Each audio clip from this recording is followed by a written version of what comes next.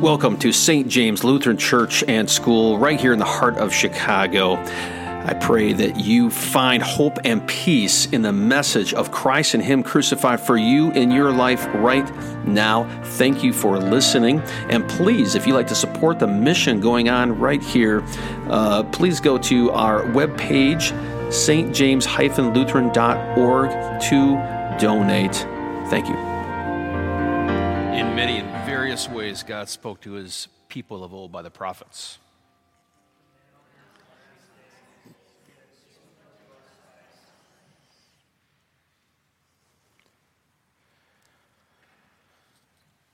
Sometimes you got to be surprised to learn something, to break through your stubbornness. God has to sneak around you to get to the point. And He does that with David. David, I think He does that with us. David, if you didn't catch it from God's accusation of him, Pastor Keeney and I were just talking about it again. I mean, he did something just insanely awful. It began with stealing his best friend's wife while he was fighting for David. And then it went to she became pregnant, and so that's embarrassing. But not out of shame, but because he didn't want to be embarrassed. He tried to get Uriah and Bathsheba to, get together. He brought Uriah home, hoping that they would hang out and all be well, and his little sin would be covered up, put away. But Uriah was way too loyal and would not go and hang out with his wife and have a day off from battle because he felt guilty because all his soldiers were on the field. So this good, loyal, wonderful friend didn't take a day off, and David kept on trying to encourage him. Come on, take her out. You deserve a date. Nothing would bend his loyalty to David or his men. Finally, David realizes it's not working, and what's more important to David than his friendship is his face. Don't want to look bad in front of people. Don't want to deal with shame. And so he had to make a choice between a friend and a wrong thing to do and making sure he looks good. And he chooses himself and has Uriah go back to battle and tells the general, or I think another general, basically, go forward on battle, go forward against whatever it was that they were fighting, but go on in, but then I want everybody else to pull out. Don't tell Uriah, though. So he's basically left by himself or a small company. Because David didn't want to just kill Uriah, because that would also make David look bad.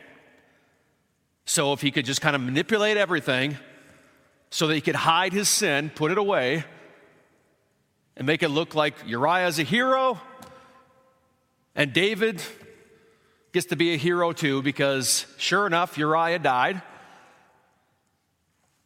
And David, the benevolent king, took Bathsheba as his wife to take care of her while she mourned. And everyone thought the best of David. Maybe psychopathic. However, you must relate to some degree.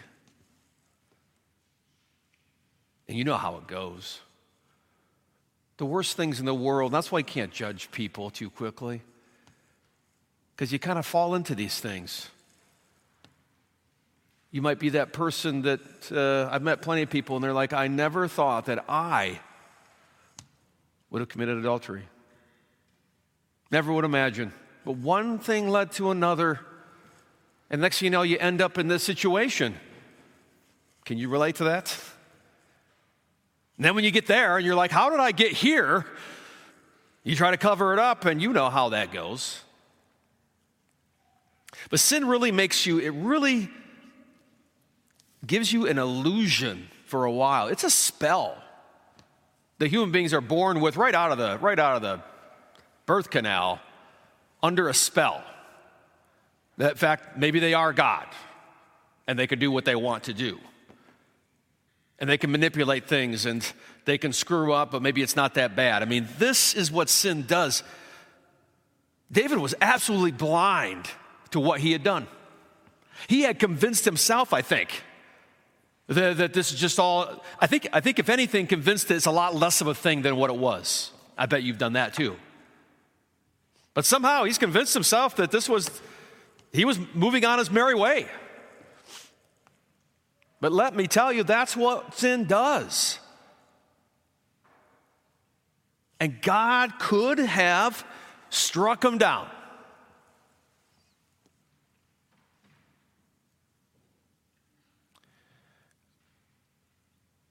But instead, like a good general, God knew that he needed to sneak up on David. He was so stuck in his stubborn life and view of things that he had to be tricked into seeing reality. And so Nathan comes in with the sermon. And Nathan does the sermon, right? And he basically uses an illustration to the great king to see what the king's opinion would be, and tells him about this poor man had nothing except one little ewe lamb, and that lamb took care of it. It was like one of his kids, right? Nathan's story, really well done illustration about this man and his lamb, and that's all he had. And then this rich guy, sounds like a Hollywood movie, by the way. This rich guy comes in, they're all the same, right? Rich guy, bad guy, poor guy, good guy, etc. And this rich guy comes in, and he has visitors, and he doesn't want to kill any of his lambs, so he goes and steals this guy's lamb and eats it. And David's anger, he freaks out. How awful, he says. As the Lord lives, the man who's done this shall surely die for a lamb.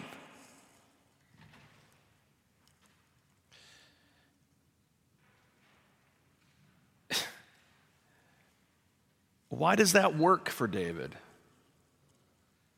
Why did that work? Because we really love seeing, and we're good at seeing, other people's failures. What a genius trap of Nathan. Because he knew one of the tragic flaws of human beings. They're really good at pointing out everybody else's sins. And Nathan had them. And this is one of the greatest sermon lines, I think, in the Bible and the history of all sermons. And I think the goal of every sermon to some degree is to do this. After David says, that guy's guilty, this is what, and every Hebrew, did you learn this in Fort Wayne? This was like the phrase. Once we learned this in Hebrew, taking Hebrew and learning Hebrew, this became a popular phrase for a little bit among seminarians. Nathan says, you're the man. David is out. You're the man, he says. I gave you everything. I made you king. God says, I did all these things. I gave you everything you possibly want. Does it remind you of the Garden of Eden? Everything you'd want. Took care of you. And if that had been too little, he says, I would have given you more. It almost sounds like God is disappointed and heartbroken too. Why have you despised the commandment of the Lord to do this evil? You killed Uriah the Hittite. This is what preaching does. You speak it and you say the truth. You don't beat around the bushes. You killed Uriah the Hittite.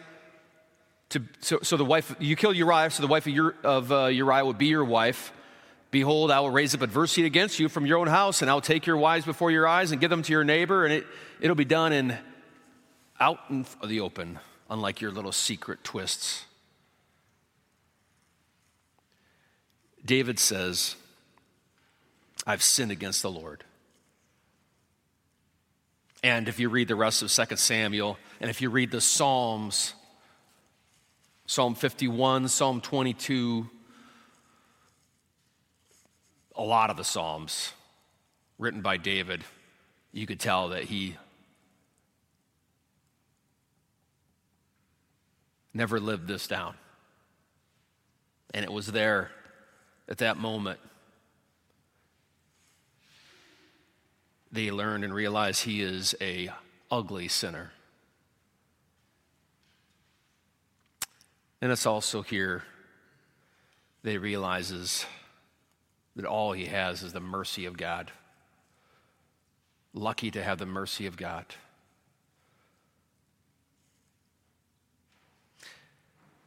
Nathan tells him, the Lord has put away your sin. You shall not die. Where did the Lord put that sin? David and Bathsheba had a kid. The first one died, but they had another one. And that son had another kid, and that kid another kid, until finally it came to Mary. And Joseph and Mary had Jesus. And Matthew loves to remind everybody, because puts Bathsheba's name in the lineage, just to annoy all the pure and perfect, righteous Pharisees. In the lineage of Jesus, there's Bathsheba, and there's David, and there's sin. But out of that sin comes Jesus. And if you got to sneak around people to shock them and surprise them with the law, and you do, you also have to with the gospel. No one's been saved straight on. Every single person has been tricked into being saved in this room. Talked to an infant, thought they were getting up one day to have some breakfast, and next thing you know, their head's being dunked in the water. That's everybody. And sure enough, this Jesus snuck in, see? In a cradle, while the great Caesar is up on Palatine Hill and didn't see him coming. To just average parents, no one would have guessed that's going to be the Savior. And the same Jesus snuck around with the lowly and the broken. No one looks at them. Hung around with the unrighteous, the unpopular, and the unfamous. Until finally, he snuck in on the cross, slipped past Barabbas, took his place. And there's God up on the cross between two thieves. Who would have thought it? Dying for David, and for you, and for me, and Bathsheba. And all of us, no matter how ridiculous and awful and disgusting your sins are, and they are. And your sins have been put away on Jesus and buried. Gone. You're forgiven. And may you live in that hope and that peace. And I hope you're surprised by it every day. Surprised that you are forgiven. It makes you a little kinder, a little more humble. And I hope you're surprised by the law too. Little wake-up calls can't hurt. So the other lives, people around you will be a little better off because you're less of a jerk. In Jesus' name, amen.